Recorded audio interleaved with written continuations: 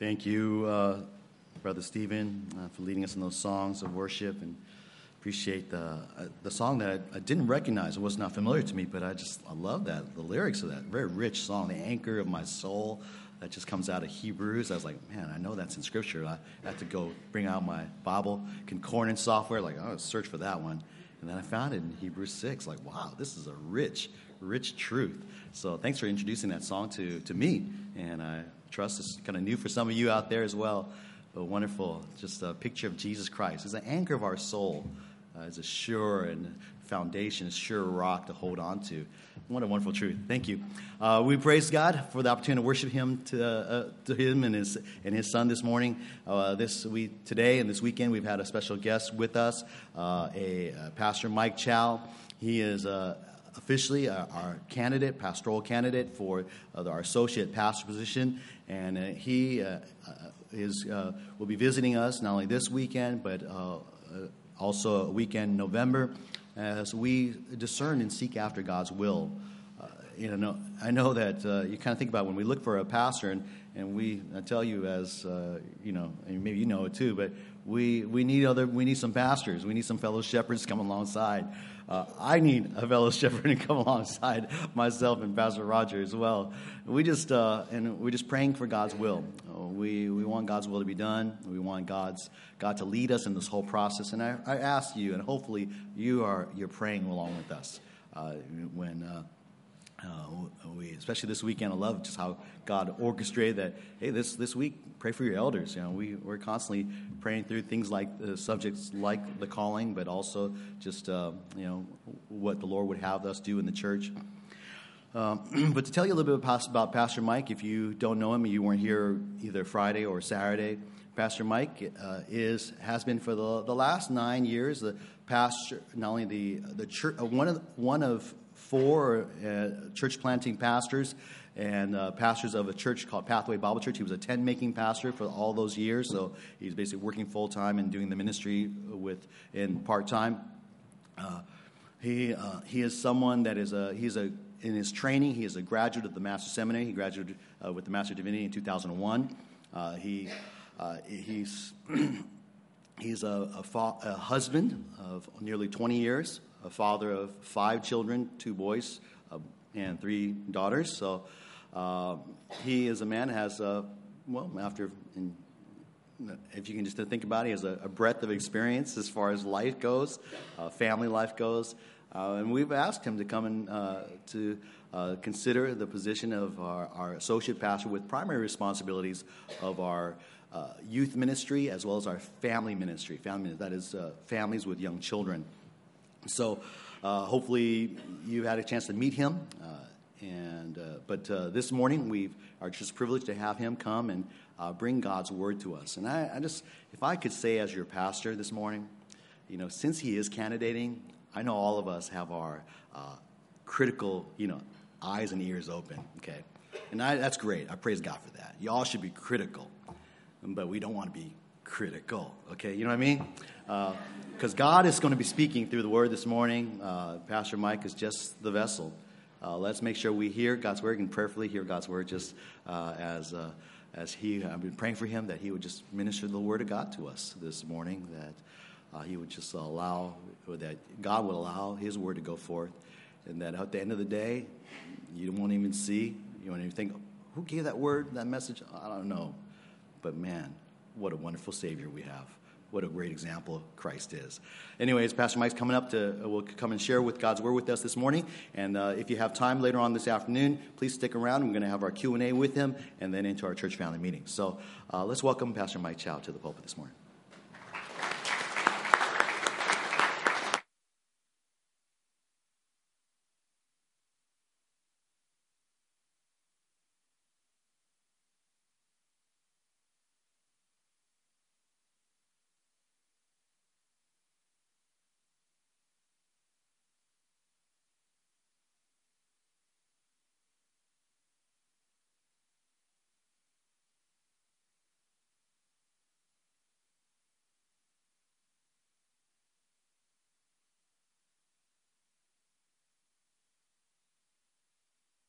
All right, I'll do it again for the recording. Good morning. Good morning. Praise the Lord that I get a chance to be here with you. No doubt, it's been a busy weekend. I'm not going to tell you different. But first thing I want to make sure that I want to thank the leaders of SFBC to allow me to preach this morning. The reason why I say that is because I understand as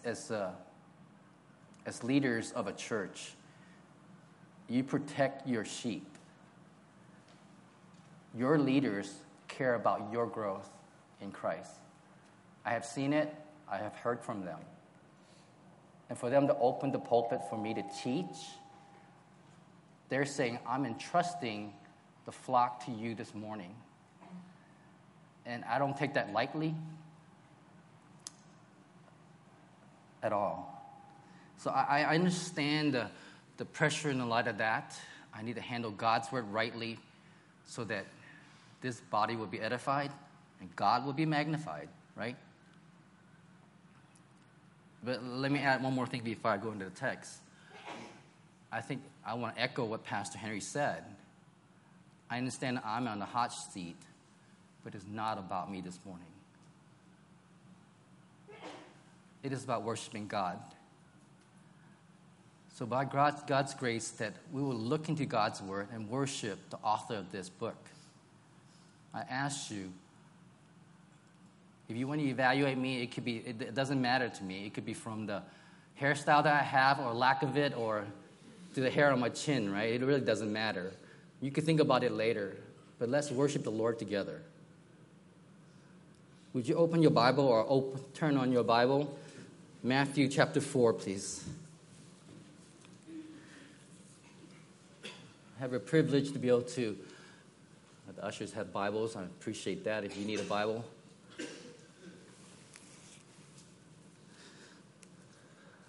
Matthew chapter 4, this is reading of God's word. We're going to read from verse 1 through 11.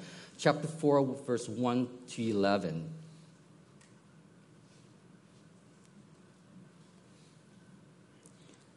Then Jesus was led up by the Spirit into the wilderness to be tempted by the devil. And after he had fasted 40 days and 40 nights, he then became hungry. And the tempter came and said to him, "If you are the Son of God, command that these stones become bread." But he answered and said, "It is written, man shall not live on bread alone, but on every word that proceeds out of the mouth of God." Then the devil took him into the holy city and had him stand on the pinnacle of the temple and said to him, "If you are the Son of God, throw yourself down, for it is written, he will command his angels concerning you, and on their hands they will bear you up, so that you will not strike your foot against a stone." Jesus said to him, "On the other hand, it is written, you shall not put the Lord your God to the test." Verse 8. Again, the devil took him into a very high mountain and showed him all the kingdoms of the world and their glory. And he said to him, "All these things I will give you, if you fall down and worship me." Then Jesus said to him, "Go, Satan, for it is written, you shall worship the Lord your God and serve him only." Then the devil left him, and behold, angels came and began to minister to him. Let's pray. Father, we just read your word. We're so thankful that you have recorded what your Son has done in the midst of the beginning of his ministry. I pray by your grace that we will understand it in the totality of what he went through, and what does that affect us. Father, may you speak to your people. May you grant me wisdom, but thankful for the chance to be able to talk to you and study your word and be ministered by your word personally. Father, by your grace, that your word would pierce hearts. We'll have submitting souls to you. May you be glorified, Father. In Jesus' name I pray. Amen. As you imagine, the title of this message is the testing of Jesus. And maybe in some of your Bibles have a title that says Temptation of Jesus. Test and temptation is certainly a similar words. But as I looked up, Oxford Dictionary says, take measure, the word test is a verb that I'm using. Take measures to check the quality, performance, or reliability of something, especially before putting into the widespread use or practice. No doubt, this testing is not somebody to say, well, which one's better, but it's so much more, well, it's more so much which one is better. So Jesus is being tested. The Son of God is being tested. See, I think this is a pretty simple passage, right? And I'm sure you read this before. And if we take it simply, you could just outline it like Satan gave 3 tests. Jesus gave 3 answers. Jesus won and Satan lost. Let's go in a little more detail. Satan tested Jesus 3 different ways. Jesus' rebuttal was with God's word. Jesus was cared for in the end. As you can imagine, maybe I should just close in prayer now, right? But as we look deeply, it's been monumental to me. And earlier on Saturday, asking that what has been impacting me, this passage has been impacting my life. But let's go deeper, okay? I want to, every time that there's a test, I want to ask 2 questions. What is really being tested? Number 2, why Jesus gave those answers? Let me do it again. Every test, I'm going to ask 2 questions. What is really being tested? Why Jesus gave those answers? If you look at your Bible again, verse 1 and 2 would give us a setting. Then Jesus was led up by the Spirit into the wilderness to be tempted by the devil. As you know as well as I do, in this church, you understand the book of Matthew is about Jesus as king. And if you quickly just flip through from chapter 1, let's talk about Jesus' genealogy, how important he is in the midst of his lineage. Chapter 2, how important is his birth. Chapter 3, how that there's a forerunner talking about this important person, Son of God, comes. Then you kind of go, wow, I'm expecting this pattern to happen, right? That Jesus will be magnified in chapter 4, which it does. But what does it say in verse 1? Then Jesus was led up by the Spirit into the wilderness. Well, let me back up a little bit. Even in chapter 3, he was in the baptism inaugurated by John the Baptist, also by the Trinity, right? The Holy Spirit came down as a dove, right?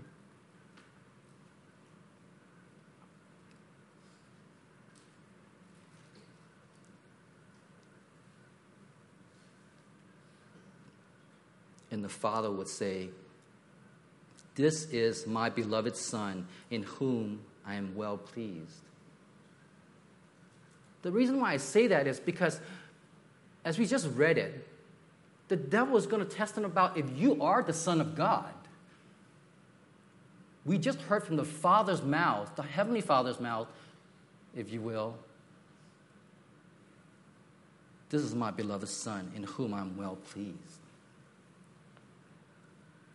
But sure enough, Jesus was led up by who? By the Spirit, by the Holy Spirit, into the wilderness. The wilderness is not something that maybe I understand very clearly, but The wilderness is a desert to be tempted for the purpose of being tempted by the devil. It sounds strange to me, doesn't it? Christ just started his ministry, no longer a carpenter. Out of everything that he is used to, knowing that he's going to have to start his ministry, starting by testing by the enemy. And not only that, right? Verse 2, that after he has fasted 40 days and 40 nights, he then became hungry. Going into the wilderness with no sustenance, that's his condition. And he knew that. Some people say that he might have been fasting for a purpose of concentrating on just worshiping the Lord. We just don't know. The text just tells us he was without food. So physically, he is tested already beyond the devil.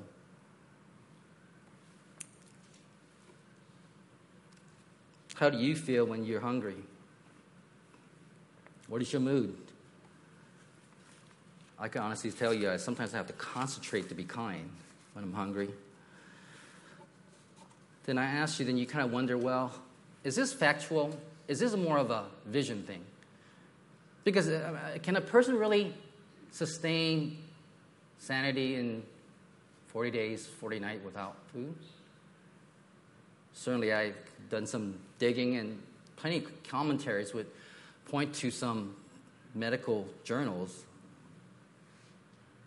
In 1997, editorial of a British medical journal briefly reviewed the available literature regarding human starvation.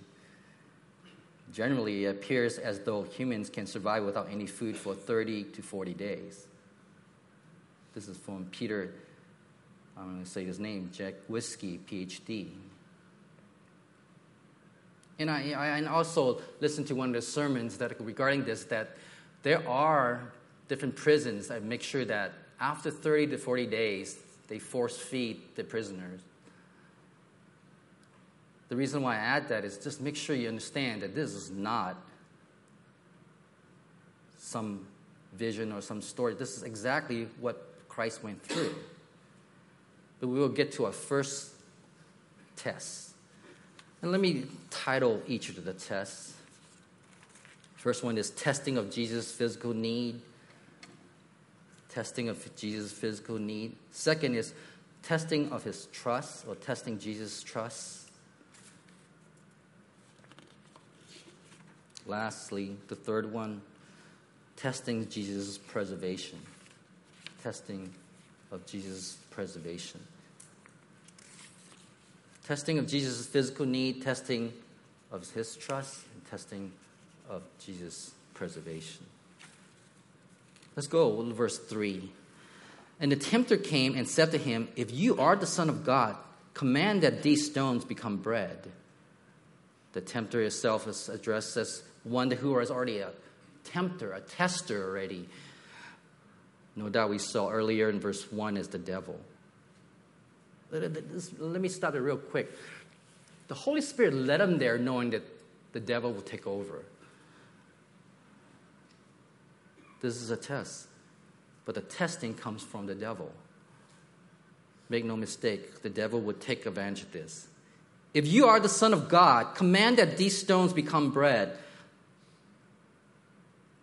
The question is not so much to say, well, are you really the Son of God, or should I be looking for somebody else? That's not what he's saying. He's saying, since you are the Son of God, you should make these stones into bread. He knows that Satan knows his condition.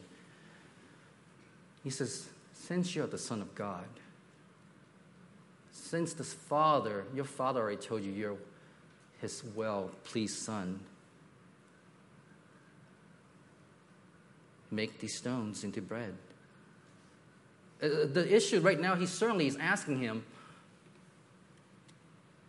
do what you can do. You can do that.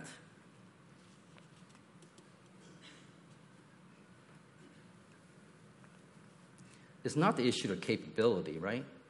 If we cheat and look through the rest of the book, He turns water into wine. He fed the multitude of 3,000 to 5,000, right? And the 5,000. Feeding one is not an issue of power, but it's an issue of reasoning. Why is it wrong to feed himself? He tells us why. Verse 4. But he answered and said, "It is written, man shall not live on bread alone, but on every word that proceeds out of the mouth of God." As you remember, every time he would bring his rebuttal to his test, he says, "It is written," on my NASB. The tense of it, means it really better describe it in English. It stands written, meaning that something has happened in the past and has an effect all the way to present. Something has happened in the past, the effects of what happened continue on to the now. So he's saying, what has been written affects me now. What did he say? It stands written, and he quotes the Bible, Scripture. Man shall not live on bread alone, but on every word that proceeds out of the mouth of God. That's from Deuteronomy 8. Now, it's interesting. He brings the answer of the Old Testament in play. Let me read to you Deuteronomy 8, verse 1. As you can remember, Moses is exhorting the Israelites. All the commandments that I am commanding you today, you shall be careful to do, that you may live and multiply, and go in and possess the land which the Lord swore to give to your forefathers. Verse 2.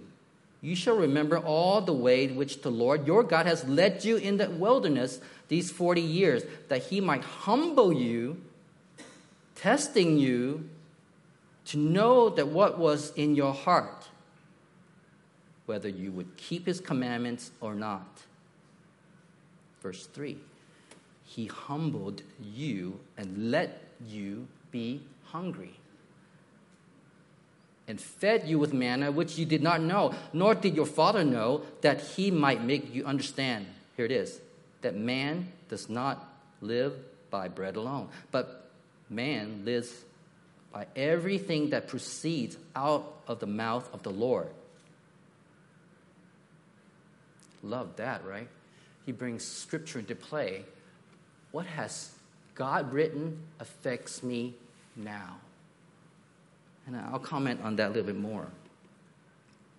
Like I promised you, what is really being tested? On one side, he can take care of his hunger. The other side is a trust in what God has said.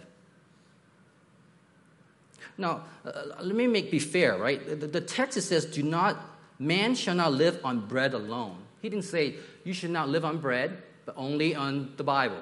He didn't say that. He's saying that do not live on bread alone. It just can't be bread only, but on everything that comes out, that proceeds out of the mouth of God.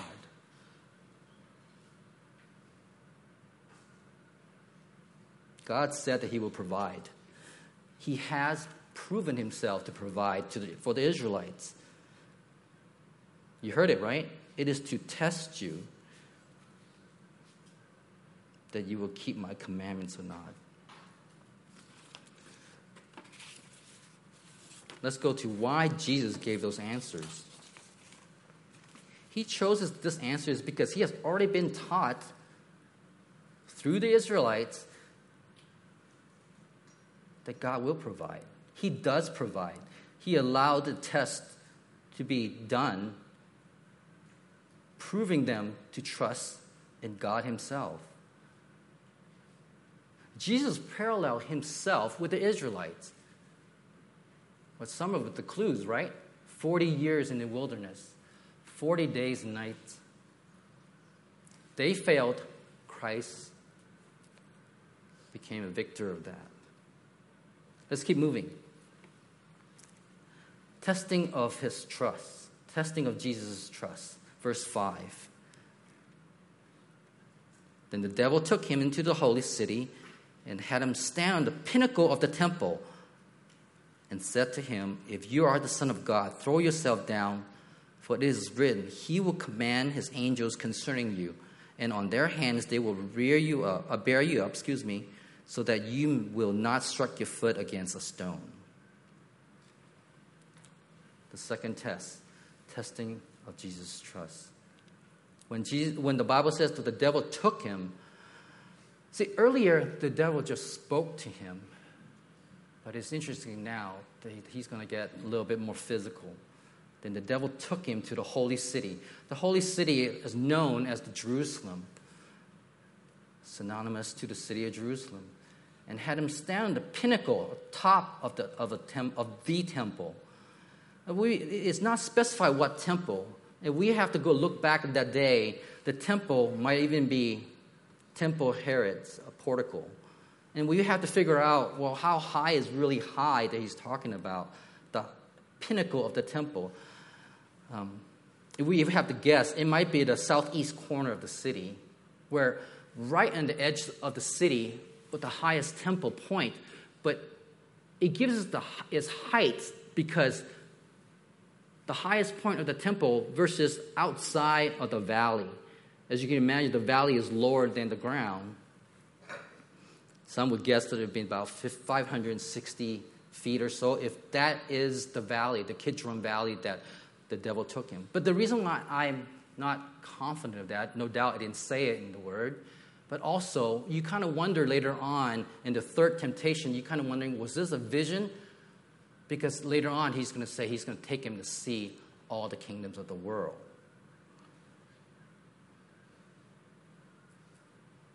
The fact of the matter, the test is still very real. And Jesus answered him. Verse 6. And he said to him, "If you are the Son of God, throw yourself down. For it is written." You heard that before. The devil says, okay, you want to bring the Bible into play to this on the first test? Let's play the same game. It stands written also, Jesus. What does it say? He will command his angels concerning you, and their hands they will bear you up, and so that you will not strike your foot against a stone. The devil quotes Psalm 91, verses 11 and 12. It does say this, "For he will give his angels concerning you," right, "to guard you in your ways. They will bear you up in their hands, and that you do not strike your foot against a stone." He's right. God will protect you. In the context of that psalm, he is right. God will protect his own. But Psalm 91 never said that you should throw yourself down. You see, the Satan used God's word with a song, with one verse, want to deal with the fact that you're going to test God. And I would say to you, brothers and sisters, we need to be careful. We come up with a doctrine of a teaching by one verse from a song. You should be leery. Not to say that you take lightly the fact that God does provide and protect his children. That's why Jesus answered. Verse 7, Jesus said to him, "On the other hand, it is written." Jesus said, same thing. It stands written. It stands written that you shall not put the Lord your God to the test.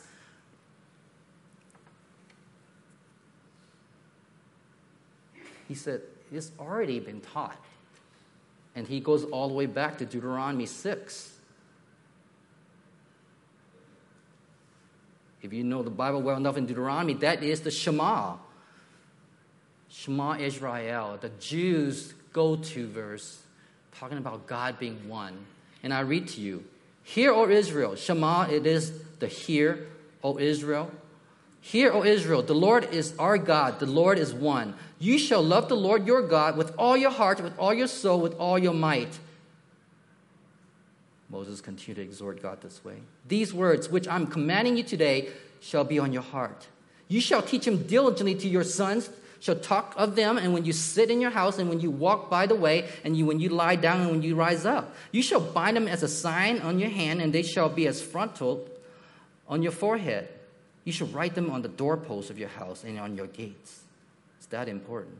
Then it shall come about when the Lord your God brings you into the land which he swore to your fathers, Abraham, Isaac, and Jacob, to give you great and splendid cities which you did not build, and houses full of all good things which you did not fill, huge cisterns which you did not dig, vineyards and olive trees which you did not plant, and you eat and are satisfied. Then watch yourself, that you do not forget the Lord who brought you from the land of Egypt out of the house of slavery. You shall fear only the Lord your God. You shall worship him and swear by his name. You shall not follow other gods, any of the gods of the people who surround you. For the Lord your God in the midst of you is a jealous God. Otherwise, as the anger of the Lord your God will be kindled against you, and he will wipe you off the face of the earth. Here it is. You shall not put the Lord your God to the test. As you tested him in Massah, then you kind of go, well, what happened in Massah? We need to go back to Exodus 17. That's the story where Moses continued to take care of the Israelites, but the Israelites will continue to complain. You have to understand, in this context, chapter 16, he already provided manna. He provided quail for them. But yet, we get to chapter 17, the whole community set out to the desert of sin, travel from place to place as the Lord commanded, and they camped in the Rephidim. There was no water for the people to drink. Chapter 17, verse 2. So they quarreled with Moses and said, "Give us water to drink, Moses." Moses replied, "Why do you quarrel with me? Why do you put the Lord to the test?" And the people were thirsty for water there, and they grumbled against Moses, and they said, "Why do you bring us out of Egypt to make us and our children and livestock die of thirst?" Then Moses cried out to the Lord, as often he did. "What am I to do with these people? They are almost ready to stone me." The Lord answered Moses, "Go out in front of the people. Take with you some of the elders of Israel and take into your hand the staff which you have struck the Nile and go. I will stand there before you by the rock of Horeb. Strike the rock, and the water will come out of it, and the people and out of it for the people to drink." So Moses did in the sight of the elders of Israel. That's what happened in Massah. God has proven himself. We want water. Why do you bring us out here?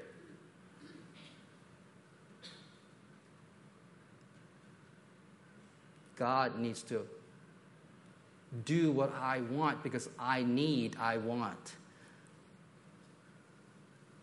See, God will do it again.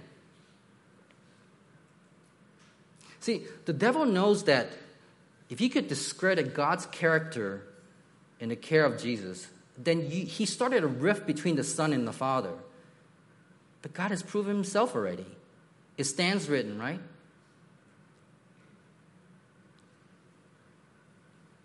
But God will continue to be faithful to his own character, regardless how we feel, how insecure the situation may make us. Well, let's do my two questions. What is really being tested? On one hand, you are the Son of God, and the Bible says God will send messengers to take care of you, which is true. And it is from the Bible. On the other hand, are you going to try to bend God's arm and make him do what you want so you will feel secure? Maybe you should put yourself in harm's way so that God will do something to prove himself.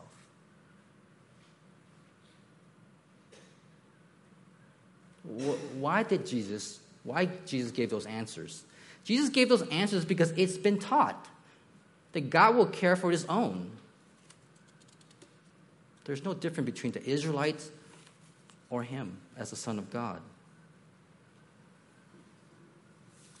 If God, the Father, has care for his children, the Israelite in the desert, he could care for the Son of God in the desert. Well, that was the second.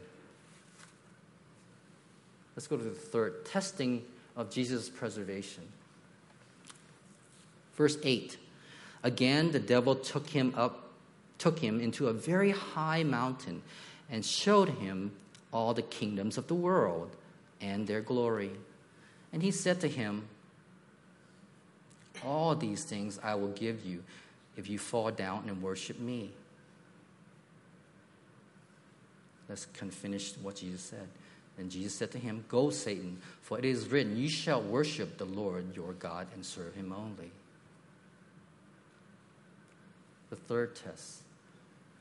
Again, the devil, the third time, would take him. Well, the second time to take him. He took him to a very high mountain and showed him all the kingdoms of the world. Another location that we might not know exactly because it didn't give us the exact location. So in a light of that, a lot of people think this might be the vision. He might taken him to the mountain to see, because there are no mountains you could be able to see all the kingdoms of the world. And it's interesting enough that the devil would say that I will give all these kingdoms to you. Does that mean the devil owns all the kingdoms of the world? And I would say temporary. 2 Corinthians 4:4. The God of this age has blinded the minds of the believers, so they cannot see the light of the gospel that displayed the glory of Christ, who is the image of God. God of this age.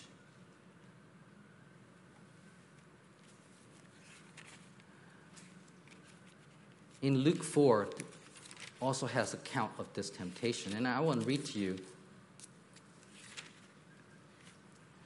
Let me get there real quick.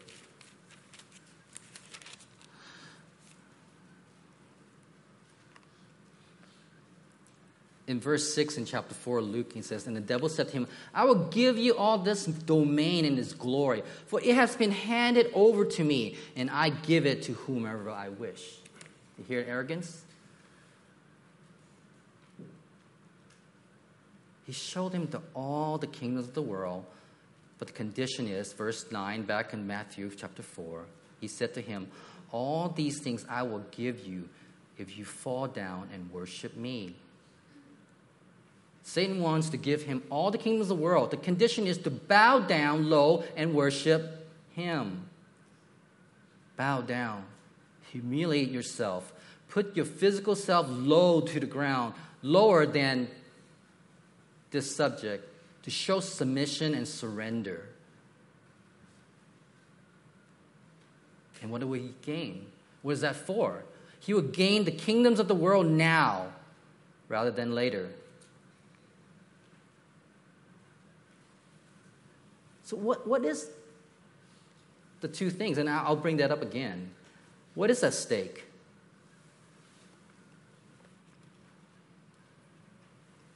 Devil worship versus what? Well, versus a painful future death on the cross. We'll come back to that. Then Jesus said to him, this is what Jesus said, go, Satan, for it is written, you shall worship the Lord your God and serve him only. I love the fact that Jesus said, you need to leave. Go, Satan. Sure enough, in verse 11, he did. But it stands written. What stands written? You shall worship the Lord your God and serve him only. A lot of people think that Jesus has paraphrased in chapter 6 of Deuteronomy. We read that earlier, and let me read it to you again in verse 13. You shall fear only the Lord your God, and you shall worship him only. And swear by his name. And you shall not follow other gods Verse 14, and any god of gods of the people who surround you. See, in the midst of Moses exhorting the Israelites, you are my people. You're solely supposed to worship me alone, that who cared for you, not the people all around you with many gods, so-called gods, conjured up deity. Jesus used what has been taught to say, look, I don't worship anybody else except God, the Father, God of the Bible, the God who cared for the Israelites. What is really being tested? On one hand, all the kingdoms of the world will be on the table for him. Jesus would bypass the rest of the New Testament. On the other hand, suffering is still ahead before Christ. Dealing with the knuckleheads of the 12 disciples, right? Look at verse 12. It already started. Now, when Jesus heard that John had been taken into custody, he withdrew into Galilee. The persecution already started with John. Why Jesus gave those answers? Because the Israelites were constantly being warned, exhorted to have a monotheistic perspective. Only one God you worship, and not just to subscribe any other deity around. This is the God who heard their cries. This is the God who chose them, not by their quality, but out of charity,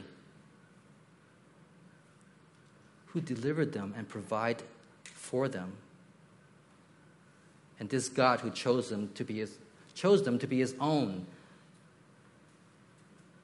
Hear, O Israel, the Lord is God, and the Lord is one. This is the only God that you need to embrace and worship. And nothing and no one can ever be considered in the state that you would worship.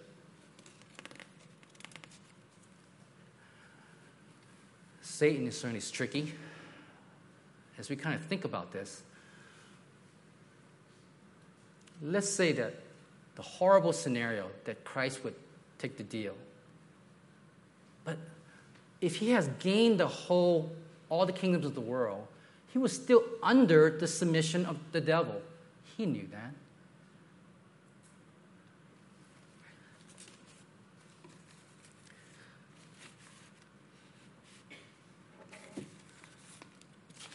Three tests.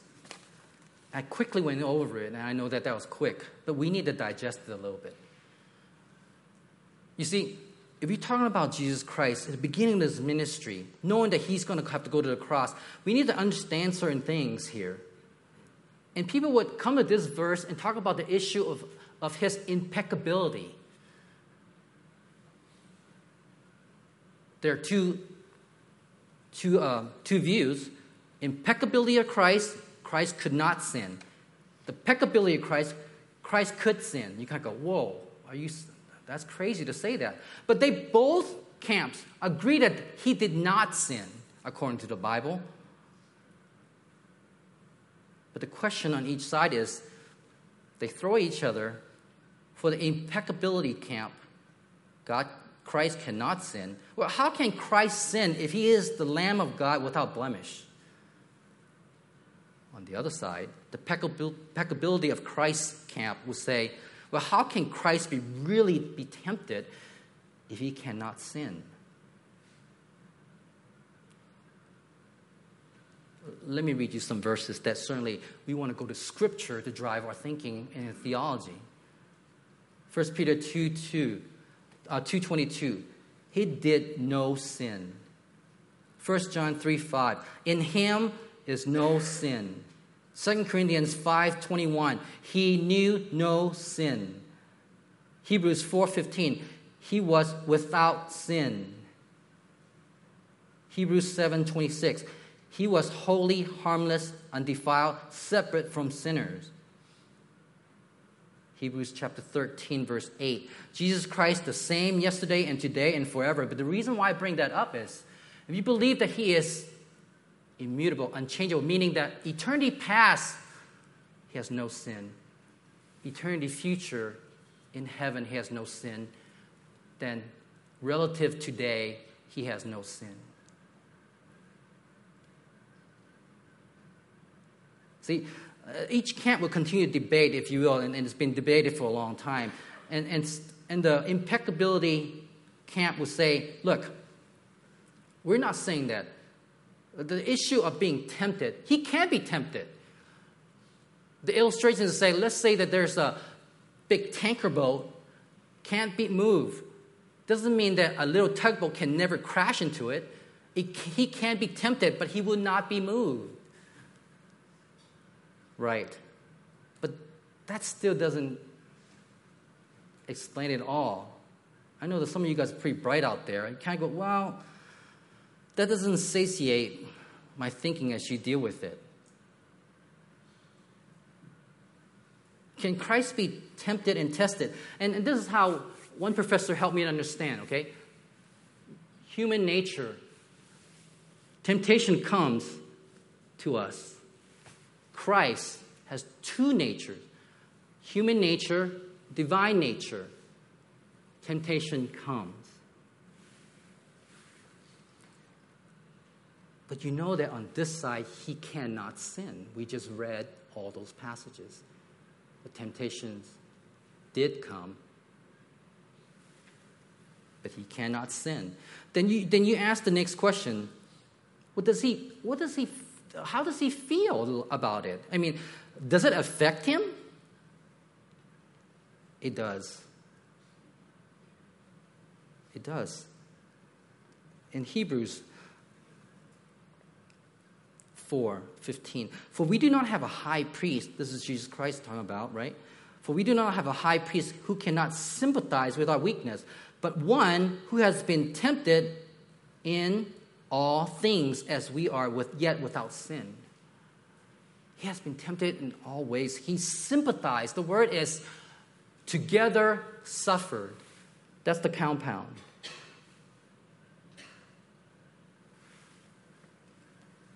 So does he feel the pull of sin?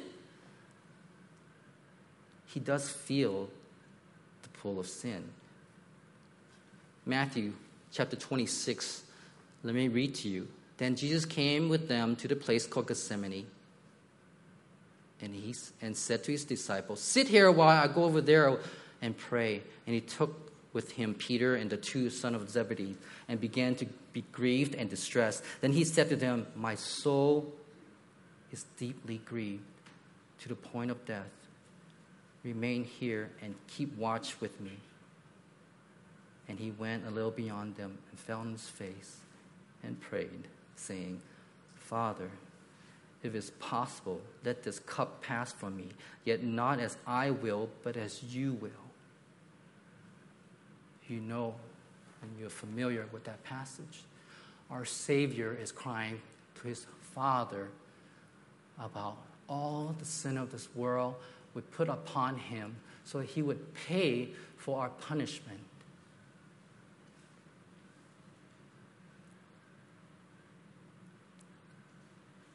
I don't know what this line looks like between the human nature and the divine nature and how it merges. But the fact of the matter is, he felt it, and actually, he felt even more than we ever tempted.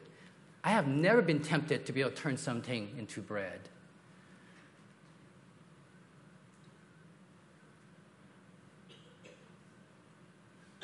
But sometimes I kind of feel like, as in the theology realm, I think we miss the point sometimes, as we almost, if you will, it's a personal opinion that it is the fringe answer that a question that we're answering. The reason, let me state my case. As we look at this in this passage, Christ is not saying, "Look, I'm the Son of God. I'm going to pull my shirt back and show you the S." Well, how did he deal with the devil? He said, "It stands written." What does that mean? It is not a, let me get into this a little bit. It stands written. He didn't say, my daddy said. He didn't say, my father has taught me. It's not a sentimental issue. It's not a relational issue. He says, it has been written before me. He already put it down, and it happens now. As much as gravity affects any physical solid mass, as much as the sun gives heat to sunshine that wherever it hits, whatever was written in the past affects his son right now. His own son, and every human on the planet. And then, as if to say, as you kind of think about it more and more, and as I thought about it, he is defending his father's authority.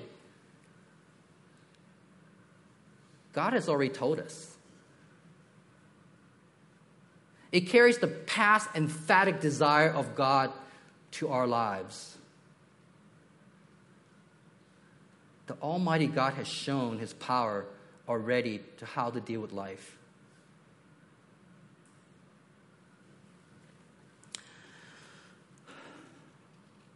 What does that mean to us? I need to come to a close.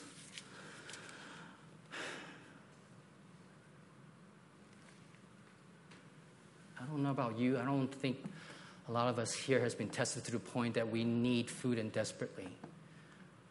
Maybe I just heard a brother that might be out of work, be laid off. What do you do?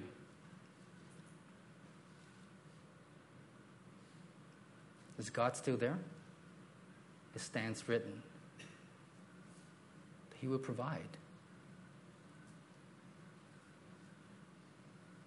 What if I'm not sure he's there and I don't feel secure and I do? Can I do something to be able to prove that God is still there? No, you shouldn't test him. What if I don't want to go down that road. I know I have to go down a road. I'm willing to sacrifice anything not to go through suffering. No. You stick to the Lord your God. You worship him only.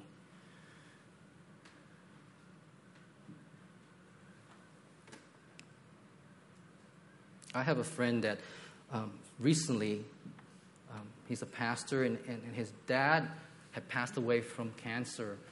And it was a tough loss, and I understand that because I lost my father at the same time, not the same time, but as well. And he's cleaning the house, and he found his father's Bible, and he realized that he realized, oh, no, excuse me, let me add this correctly. He found the Bible that his father gave him, that's more correct. And his father wrote in there a love note to him, saying,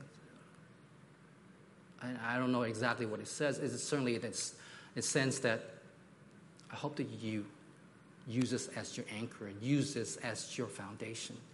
And he would show it to me with a smile that my father's written this for me.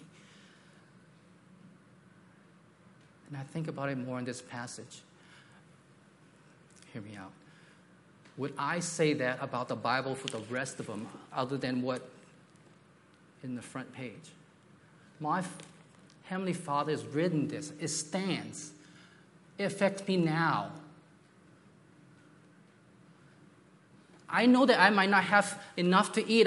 I have to deal with how am I going to deal with my sustenance. I'm hungry. But it's already said. He already said it. You see, all three of those tests and in the rebuttal, it all goes back to the Israelite, and it's relational. Meaning that my Father would provide. You should not live on bread alone. What he said.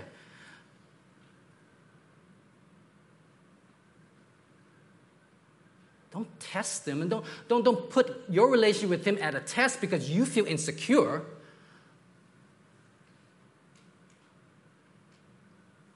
You worry about what's ahead. You think that's what's going to happen, and it might even be. But you willing to jeopardize the fact that you would worship something else? And almost have to say, you don't know what you're doing.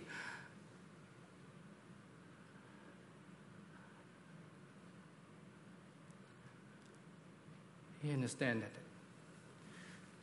I hope that to challenge you today, and my challenge to you is identify some insecurities. And why? Who is this God that you believe in?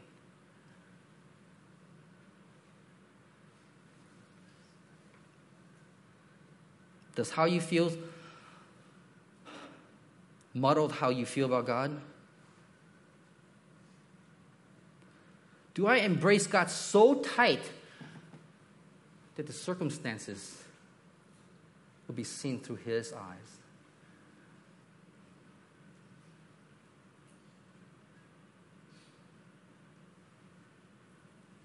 It is your relationship with God will stem from that. Because I could quickly, from the beginning, I would say, just read your Bible. Do your devotions. No, I'm not going to exhort you that. I need to exhort you that you need to love this God so that you know what He said. Somebody say to you, give it up. No, it stands written. He already wrote it down.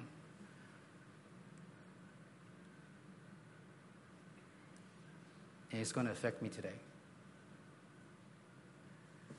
Would you pray with me? Father, Lord God, well, please forgive us as we have lack of faith and we're short-sighted. But I'm so thankful that you have pinned down your word and your Son would even bring your word to bear that affects his life. I do pray for all of us here that by your grace that we'll be firm with our relationship with you, that nothing will shake us. And I pray for ones who are not sure about you today. They have not made a decision. They have not heard about your love for them, that you lovingly, this Jesus, will go down the road of suffering so that he would die for our sins.